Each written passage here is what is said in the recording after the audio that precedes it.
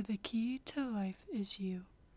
In high school, our teachers always reminded us to make sure the people in the back of the room can clearly see what you are presenting to the class.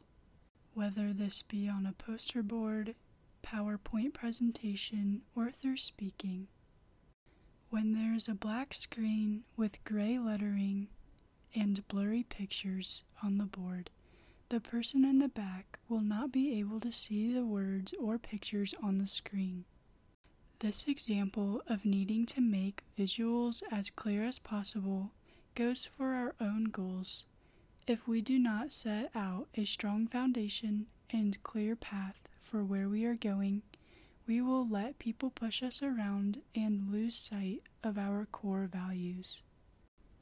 The first step I need to take in implementing visualization is to understand what brings me joy and what I value. Having this clear idea of what I want and why is important to begin this process. So, what is one way you will be implementing the process of visualization?